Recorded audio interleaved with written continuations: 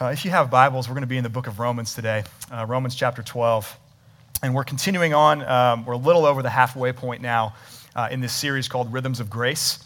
I want to keep before you every week as we go through this series the heart behind it, which is that we want to, as a community of Christians, be part of seeing people faithfully formed in Christ. We ourselves being formed in Christ, and then being part of that in the lives of other people. And to do that, we need, as much as we possibly can, a shared framework for what is a disciple of Jesus, and how do we not only seek to be one ourselves, but to be part of making that, forming that in the lives of other people. That's really the heart behind this entire series of Rhythms of Grace. We're looking at these 9 rhythms, these 9 practices that answer that question, what does it look like to faithfully follow Jesus Christ? And these 9 things are not by any means the exhaustive list of that, but they are 9 things that are not trends or fads, but really have always been a part of what it means to come after and seek to grow and be formed in the knowledge and love of God. And today we're turning our attention to a rhythm that we're calling one anothering through spiritual gifts. One anothering through spiritual gifts. If that makes no sense to you at all with all those words, that's okay. I hope by the end of our time together this morning it will make sense to you. But the idea is this, that in the New Testament, the church is called to all of these one anothering commands, these one anothering directives. Love one another, instruct one another, serve one another, bear one another's burdens. And critical to those one anotherings is this reality that each one of us has been empowered by God's own Spirit, by the Holy Spirit, with gifts, with abilities that help us do exactly that help us carry out the one another's. And Romans 12 helps us see how God has designed these things to really work together and play out. So I invite you now to listen with open ears to this book that we love. This is Romans chapter 12. I'll pick it up in verse 3 and read down through verse 10. I'll stop at verse 10 today. For by the grace given to me, I say to everyone among you, not to think of himself more highly than he ought to think, but to think with sober judgment, each according to the measure of faith that God has assigned. For as in one body we have many members, and the members do not all have the same function, so we, though many, are one body in Christ, and individually members one of another. Having gifts that differ according to the grace given to us, let us use them. If prophecy, in proportion to our faith. If service, in our serving. The one who teaches in his teaching. The one who exhorts in his exhortation. The one who contributes in generosity. The one who leads with zeal. And the one who does acts of mercy with cheerfulness. Let love be genuine. Abhor what is evil. Hold fast to what is good. Love one another with brotherly affection. Outdo one another in showing honor. And this is God's word. Let me pray for us. Holy Spirit, pour out upon us wisdom and understanding, that being taught by you in your holy word, our hearts and our minds may be opened to receive all that leads to life and all that leads to holiness. We pray this through Jesus Christ our Lord. Amen. As we contemplate this rhythm of one anothering through spiritual gifts, 2 things I really want to focus in on from this text this morning: sobriety and selflessness. Sobriety and selflessness. So first, let's talk about spiritual gift sobriety. Spiritual gift sobriety. Verse 3 picks up where we left off last week. We looked at Romans 12, 1 and 2 last week. And if you recall from that, Romans 12 is really a hinge in the letter of Romans, the book of Romans. For the first 11 chapters, the Apostle Paul has been explaining and extrapolating the gospel, the good news about Jesus Christ and what he's accomplished in his life and his death and his resurrection. And it builds at the end of chapter 11 to this crescendo where Paul can't really contain it anymore, and he just erupts in worship. And he says, "Oh, the depth of the riches and the wisdom and the knowledge of God." Chapter 12 then turns a little bit and begins to flesh out what it looks like to live in light of the gospel, what it looks like to live in light of all of these truths that he's been explaining. So what does a worshipful response to the gospel look like? And he starts, as we saw last week, by talking about bodily consecration. That's part of what that worshipful, faithful response looks like. And now here, beginning in verse 3, Paul says that faithful discipleship also requires sobriety, or sober judgment is the way that this translation puts it. In other words, that each of us who desires to follow after Jesus Christ must not think of ourselves more highly than we ought to think. Now, this does not mean, as it's been taken sometimes throughout different tribes in the history of the church, to have a negative perception of yourself. What it means is to have an accurate perception of yourself. A perception of yourself, of who you are, of what God has given you, that flows from the kind of renewed mind that Paul has just finished writing about in the 2 verses prior, a renewed mind that can discern the good and perfect and pleasing will of God. Now, of course, this accurate perception, this accurate self-perception, much easier said than done. Much easier said than done. And it's not just those few painful examples on like the opening round of American Idol that lack self-awareness. When we actually step back and think about it, it's something that we're all prone to. We're all prone to lack self-awareness, at least in certain areas of our lives. In 1995, David Dunning and Justin Kruger ran a study at Cornell University where they gave groups of undergrads at Cornell 3 different quizzes. And after taking those quizzes, they asked each student a very simple question. How well do you think you did on those quizzes you just took? How well do you think you did? If you had to estimate how well you scored in relation to all these other people who were in the room with you taking the test, where would you place yourself? And what they found was that many among the bottom 25% of performers repeatedly estimated themselves among the top or better performers. So these people had thought they'd received B's or B pluses when in reality they'd gotten D's or F's. And on the other hand, there were many among the top performers that tended to guess they were like right in the middle of the pack, or maybe even worse than average among that group. So it can happen in multiple ways. In the years since, these kinds of studies have been repeated across a number of different disciplines, a number of different fields, and the results are very often the same. One of the most painful to read about this week was medical interns, and specifically the procedure of inserting a catheter. So in one study, 80% of medical interns said they knew that technique so well that they were equipped to teach it to other people and newer interns that were coming in after them. Almost none of their instructors agreed with that assessment, and at least half of those instructors said not only should that intern not teach other people, that intern actually needs to be supervised his or herself as they do it right now. They shouldn't even do it by themselves, let alone teach it to others. So we're all prone to, at least in certain instances, drastically overestimate or drastically underestimate ourselves. To think of ourselves more highly than we ought, or to, on the flip side, not give enough weight, not give enough gravity to who we really are. And one of the primary places that this plays out in the church is with spiritual gifts. So God has given to each of us gifts.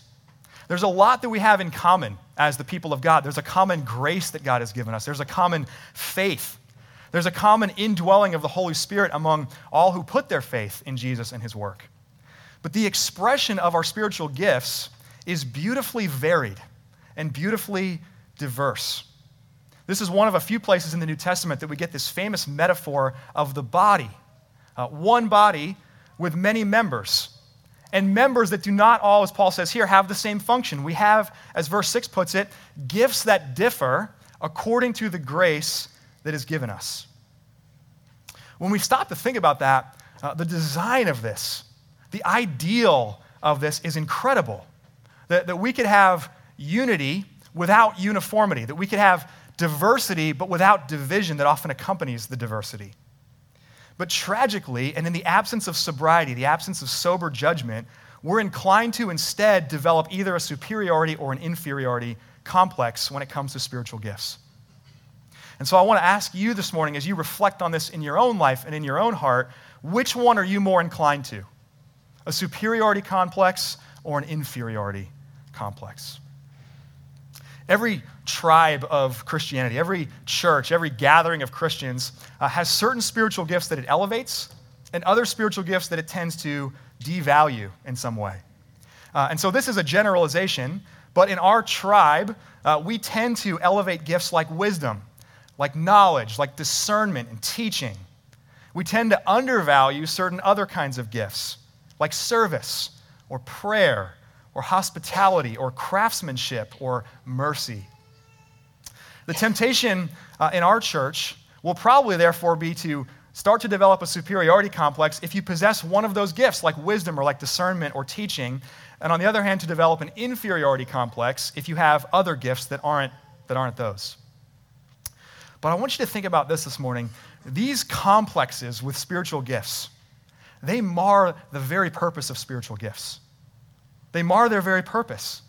The purpose of gifts is to build up the entire church. It's to make the local expression of each church a full and complete one, not lopsided, not lacking. And this is why sobriety, why this kind of sober judgment that Paul's writing about here is so important. So what I want to do for you this morning is in this ongoing struggle to have sober judgment, to have sobriety when it comes to spiritual gifts, here's two critical ingredients that comprise spiritual gift sobriety. Two critical ingredients. One, learn to truly see spiritual gifts as gifts. Learn to truly see spiritual gifts as gifts. So this is for us a rhythm of grace, because when we employ our spiritual gifts, all that we're doing in that moment is merely responding to the grace that God has shown us. Just as Paul begins this text in verse 3, it's the grace of God that has been given to Paul, the one who called him to be an apostle, the one who gifted him in teaching and other gifts, the one who empowered him by the Holy Spirit, that he's even writing to us about these things and teaching us about these things. If we're inclined toward superiority, then seeing spiritual gifts as gifts reminds us, what do we have that we did not receive? What do we have just in and of ourselves? We have nothing, we possess nothing that we did not receive from God. And that we have as much to do with, and we can take about as much credit for our spiritual gifts as we can for our own physical birth. But this is also the corrective to inferiority. Because as those who are receiving these gifts from the hand of God, we can have complete confidence that there's deep meaning and design and purpose for why we have the gifts that we have. And I would submit this to you for your consideration this morning. People often become reluctant practitioners of spiritual gifts because they are first reluctant recipients. We're often reluctant practitioners of our gifts because we're first reluctant recipients. In other words, we think God made a mistake. We think we ended up with the short end of the stick, drew the short straw. We don't really value the gifts that God has given us for what they are. But if gifts are really gifts, if we learn to see gifts truly as gifts, we will neither arrogantly take credit for them and use them that way, nor ashamedly hoard them or hide out with them. And instead, just like as Jesus sends out his disciples, he sends them out around the towns of first century Palestine, and he says, freely you have received, freely give. Freely give. And so as Paul says here in verse 6, having these gifts, different as they might be, let us actually use them. Let us use them. That's one critical ingredient of sobriety. Number two is this: perceive yourself as integral, not the ideal. Perceive yourself as integral, not the ideal. So true or false? The church would be a better place if everyone else was more like you. True or false? If we're honest, we probably have all answered true to that statement in our own perception at various times in our lives. But the answer is false. It's patently false. Those prone to the superiority complex tend to put themselves on a pedestal and think the church would be better if everyone else were a little bit more like them. Those with an inferiority complex put someone else on the pedestal. But it's just as faulty, though it's different. Whoever you see as that ideally gifted Christian, the church would also not be a better place if everyone was a little bit more like them. Here's the reality of the good news of the gospel. There is one ideal Son of God, and his name is Jesus Christ. And the church would be better if everyone were a little bit more like him. So by all means, put Jesus on the pedestal, keep Jesus on the pedestal. But for everyone else, Recognize there is not one ideal Christian. There is not one ideal set of spiritual gifts. There is faithfulness with the gifts that you've been given. And there is fulfilling your ministry, as the Apostle Paul calls Timothy to do in a different letter. There is seeing the integral place that you and your gifts have in the church without thinking more highly of yourself or more lowly of yourself than you ought. So may we be people who are always characterized by that kind of sober judgment and sobriety. Second, let's talk about spiritual gifts and selflessness. Selflessness. The biblical bedrock of relationships are these one another's of the New Testament. This is the bedrock for relationships and community life among Christians. They're what inform our understanding of godly, healthy, thriving community life in the church is and what it looks like. They compel us and they call us to care for one another just as Christ cares for us, and to transform us into a community that's not focused on ourselves, but where we are focused on those who God has divinely placed around us. An essential part of one anothering is putting our spiritual gifts into practice. And Paul fleshes this out not only here in Romans 12, but a little bit more in another letter, 1 Corinthians. In 1 Corinthians 12, he writes this: "To each is given the manifestation of the Spirit for the common good." For the common good. In other words, you have gifts, and they're not for you. They're not primarily for you. You have gifts, and they are for the common good. And this is why there's such a close relationship between our spiritual gifts and between these one another's. And so it's no surprise here in Romans 12 that we find two of those one another's in verse 10. Love one another with brotherly affection, outdo one another in showing honor. So first, love one another with brotherly affection.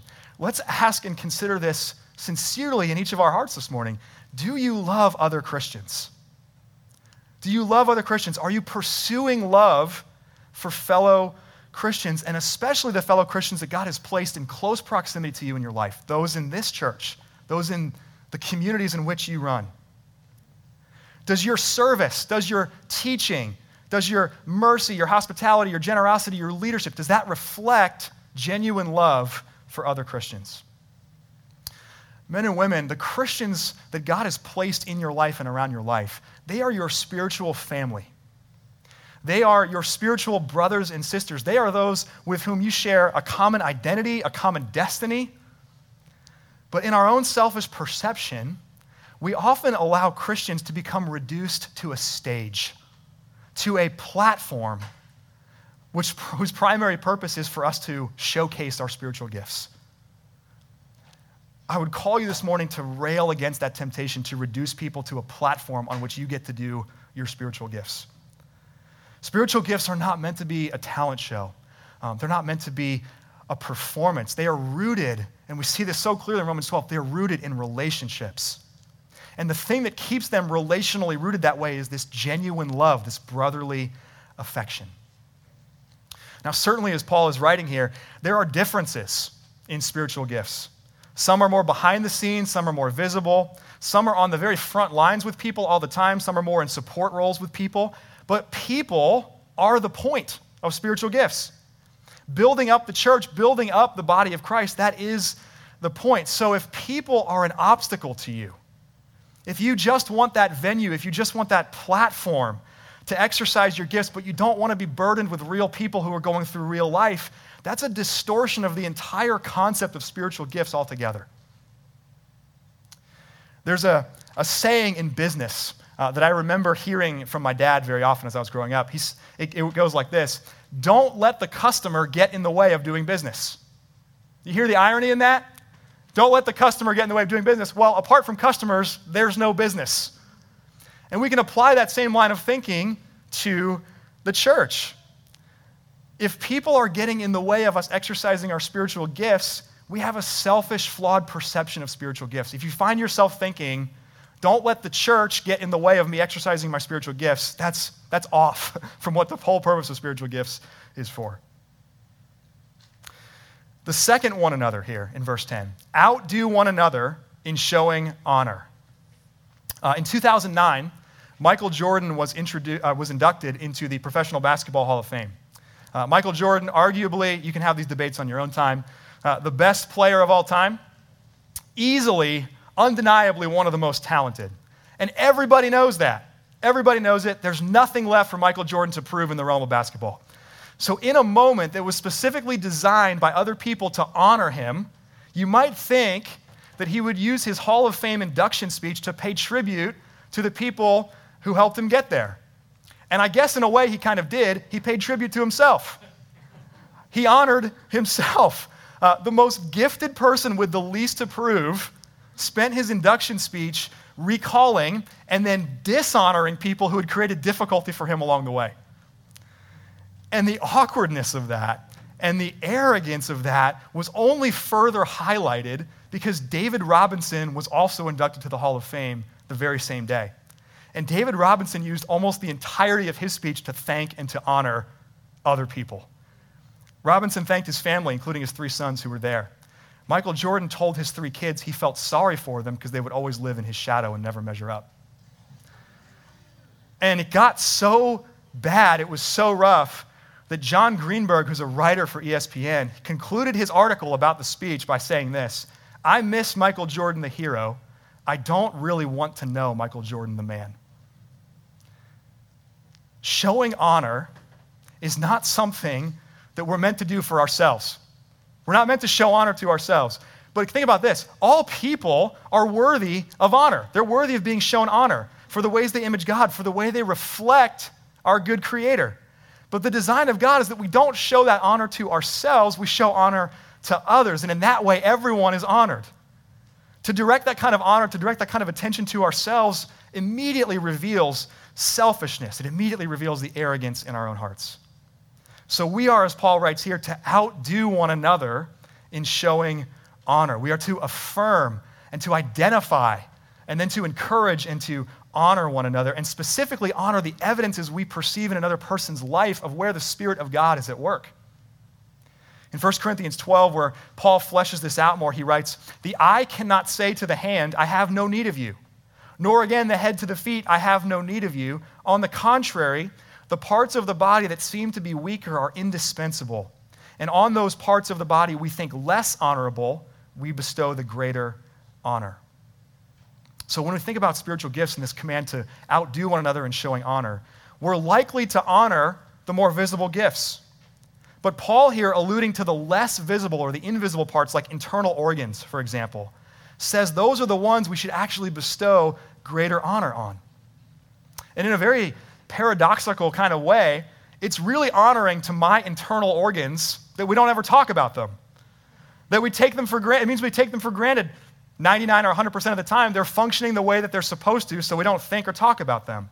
So I don't often stand up anywhere, especially here, and publicly honor my kidneys, pay tribute to them.